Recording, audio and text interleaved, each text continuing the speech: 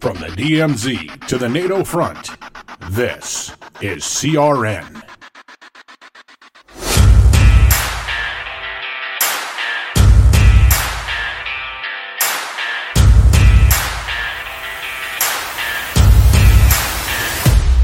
Welcome to the Lightning Round.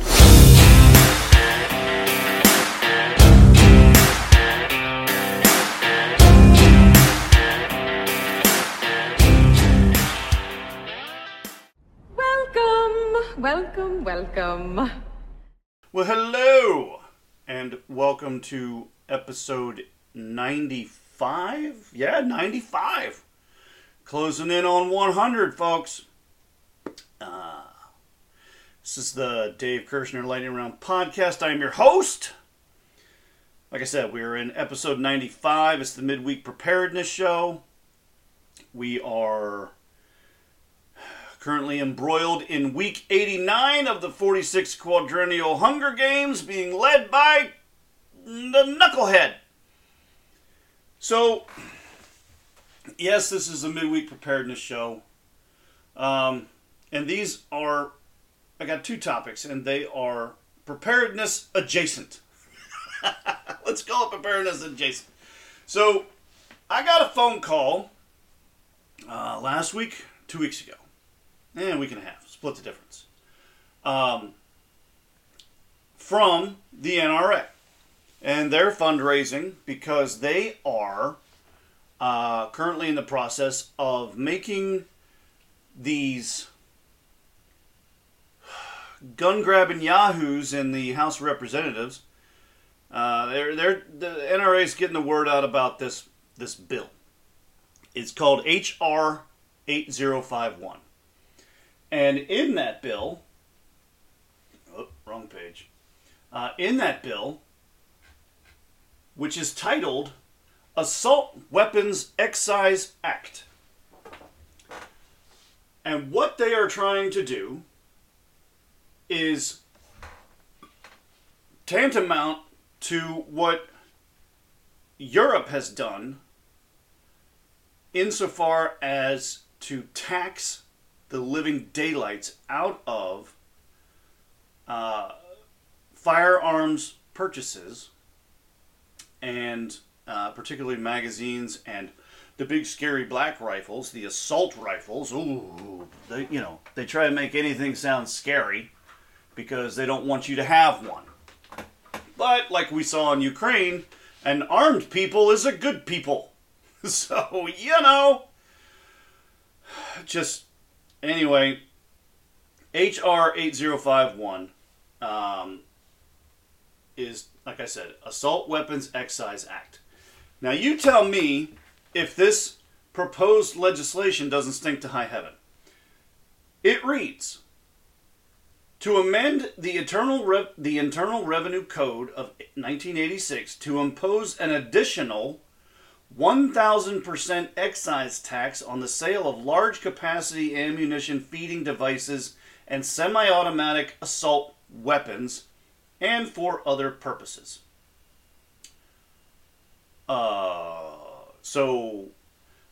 I purposely avoid talking about firearms because, to me, firearms are essential to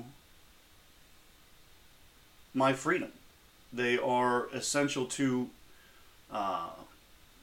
my way of life. I mean, I'm not a homesteader. I don't have a farm. I live in a suburban nightmare surrounded by communists and leftists and, what have you. But that's the lot that I have chosen. That's the hand I was dealt. And I'm making the best of it. So I get out, I go hunt, I go fish, I go enjoy nature and all of God's bounty whenever possible. And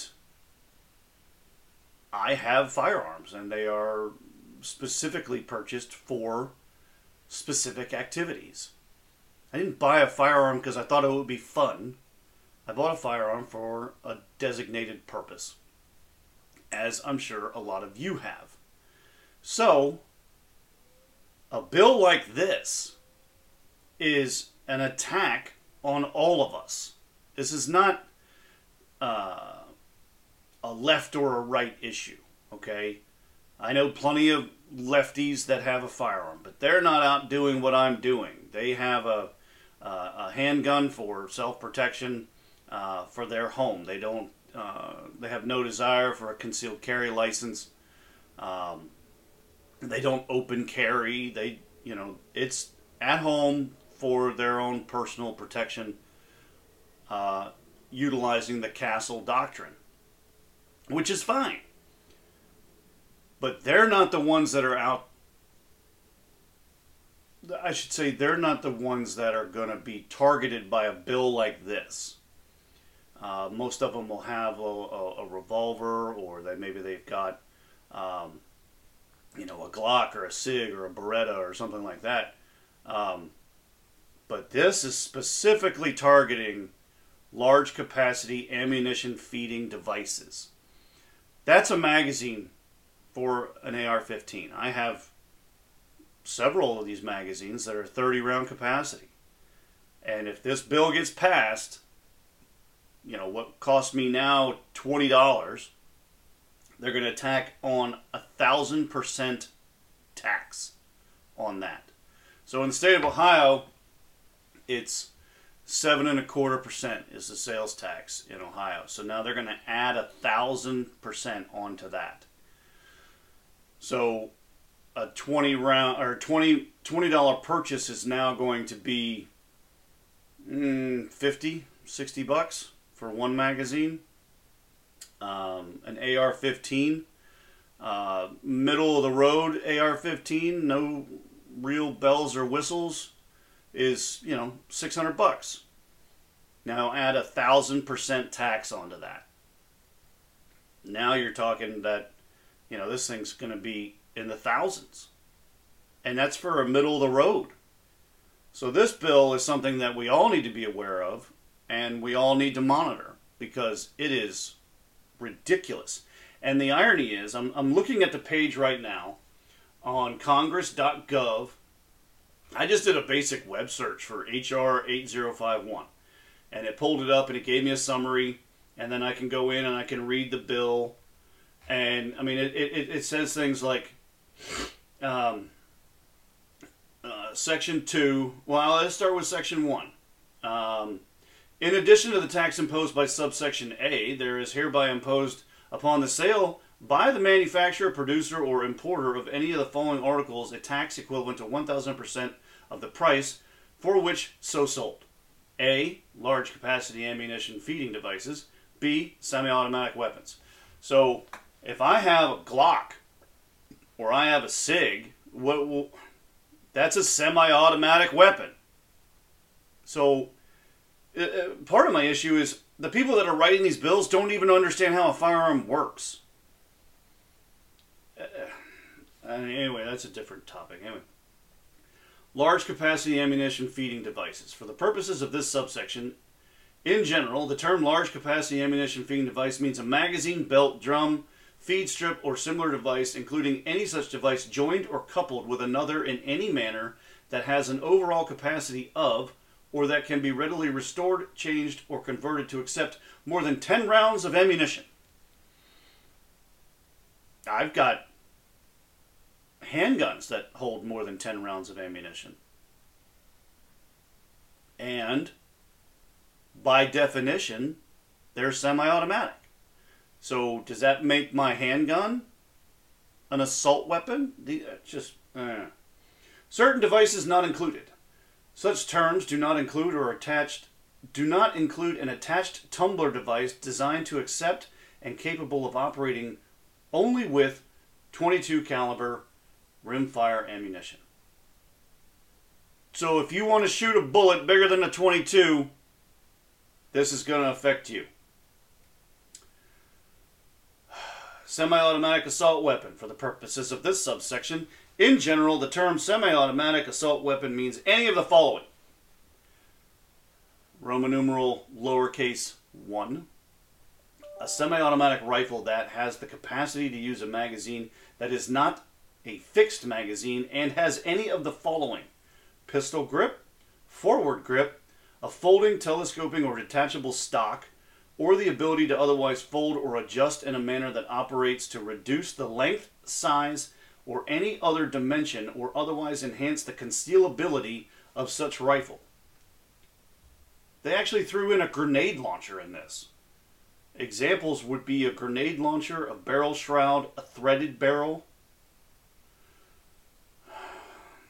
a semi-automatic rifle that has a fixed magazine with the capacity to accept more than 10 rounds, except for an attached tumbler device designed to accept and capable of operating only with .22 caliber rimfire ammunition.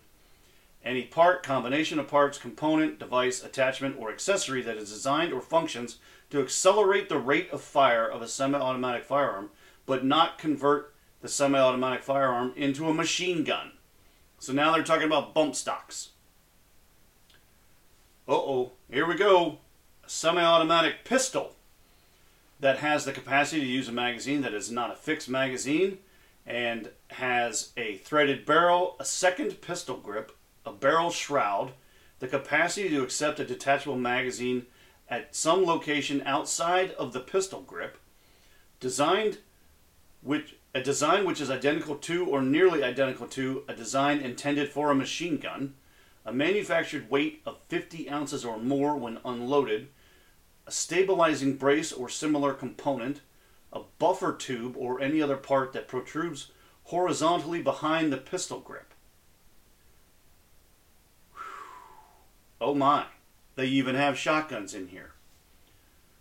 A semi-automatic shotgun that either has a fixed magazine with a capacity to accept more than 5 rounds or does not have a fixed magazine and has any of the following: a folding, telescoping, or detachable stock, a pistol grip or bird's head grip, the ability to accept a detachable magazine, a forward grip, a functional grenade launcher, any shotgun with a revolving cylinder, all belt-fed semi-automatic firearms, including TNW M2HB and FNM 2495, any combination of parts from which a firearm described in clauses 1 through 8 can be assembled, the frame of or receiver of a rifle or shotgun described in clause 1, 2, 3, 4, or 8. Certain firearms not included. This is like a freaking Greek tragedy. Such term does not include any firearm that is manually operated by bolt or lever action, or that is only capable of firing rimfire ammunition. And of course, all federal agencies are exempted from this law.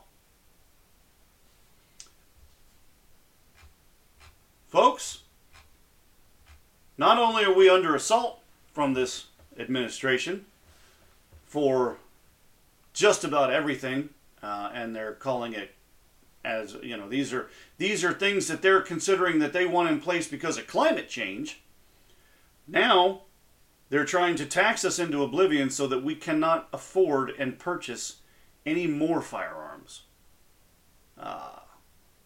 Apparently, this is not just about the big scary black rifles. They're going after pistols. They're going after shotguns. And they're turning the United States into Europe. Because Europe has imposed sanctions like this on their populations. I even wrote about it in my book series. It was part 5, where I basically outlined gun laws that were on the books at the time I wrote that book series in France. And basically they taxed everything into oblivion. The population couldn't arm itself, and the only firearms that you could purchase was basically a Class 3 firearm, which was basically a flare gun or pepper spray. Pepper spray was considered a Class 3 weapon. So, folks, this is a problem.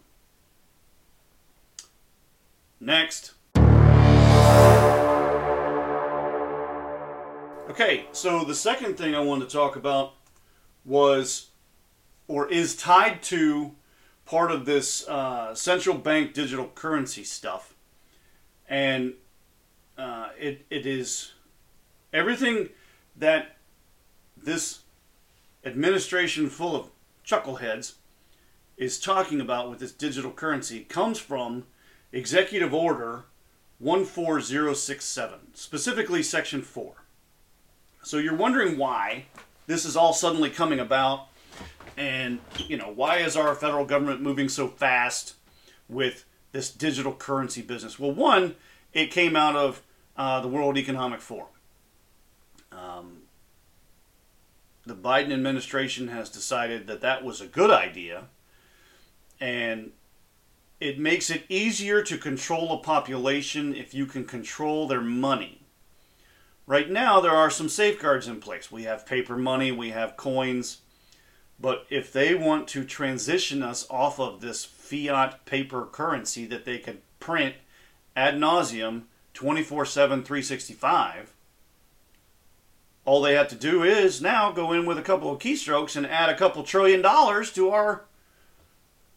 to our various federal accounts. This is not something that is good for anybody. But what it outlines in Section 4 of Executive Order 14067 is basically our president, who I believe was illegitimately elected, fraudulently elected, and is in the throes of serious cognitive decline. He gave the Secretary of the Treasury, the Secretary of State, the Attorney General, the Secretary of Commerce, the Secretary of Homeland Security, and the Director of the Office of OMB, and the Director of National Intelligence, and the heads of other relevant agencies 180 days to come back to him with a report about the feasibility of creating a digital currency. He gave them 4 months. No, 180, 5 months to do a study and come back and say, yeah, we can do this, no, we can't do this, or, here are the hurdles to getting this accomplished and things like that. That is why, in terms of government, they are moving at a breakneck speed. And this is a huge problem. Where did it go? It's just, there's a lot of text here. And it would be easier for me to just tell you, go Google or do a DuckDuckGo search, or whatever your internet search engine is, and just do a search for EO 14067, specifically Section 4, and you'll go and read some of the things that whoever's running this administration, because I know it's not the fraudulently elected one, but whoever's running it right now, and if you go read this text, it's mind-numbing, some of these things that I'm reading in these executive orders. Within 180 days of the date of this order, which was March 9th, so within 180 days, so that window just closed. Oh, shoot. They have to basically come up with this report.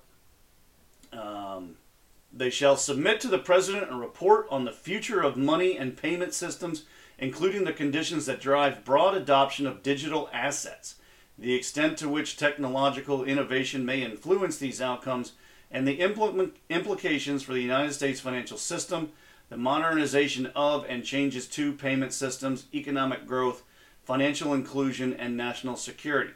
This report shall be coordinated through the interagency process described in Section 3 of this order, based on the potential United States central bank digital currency design options.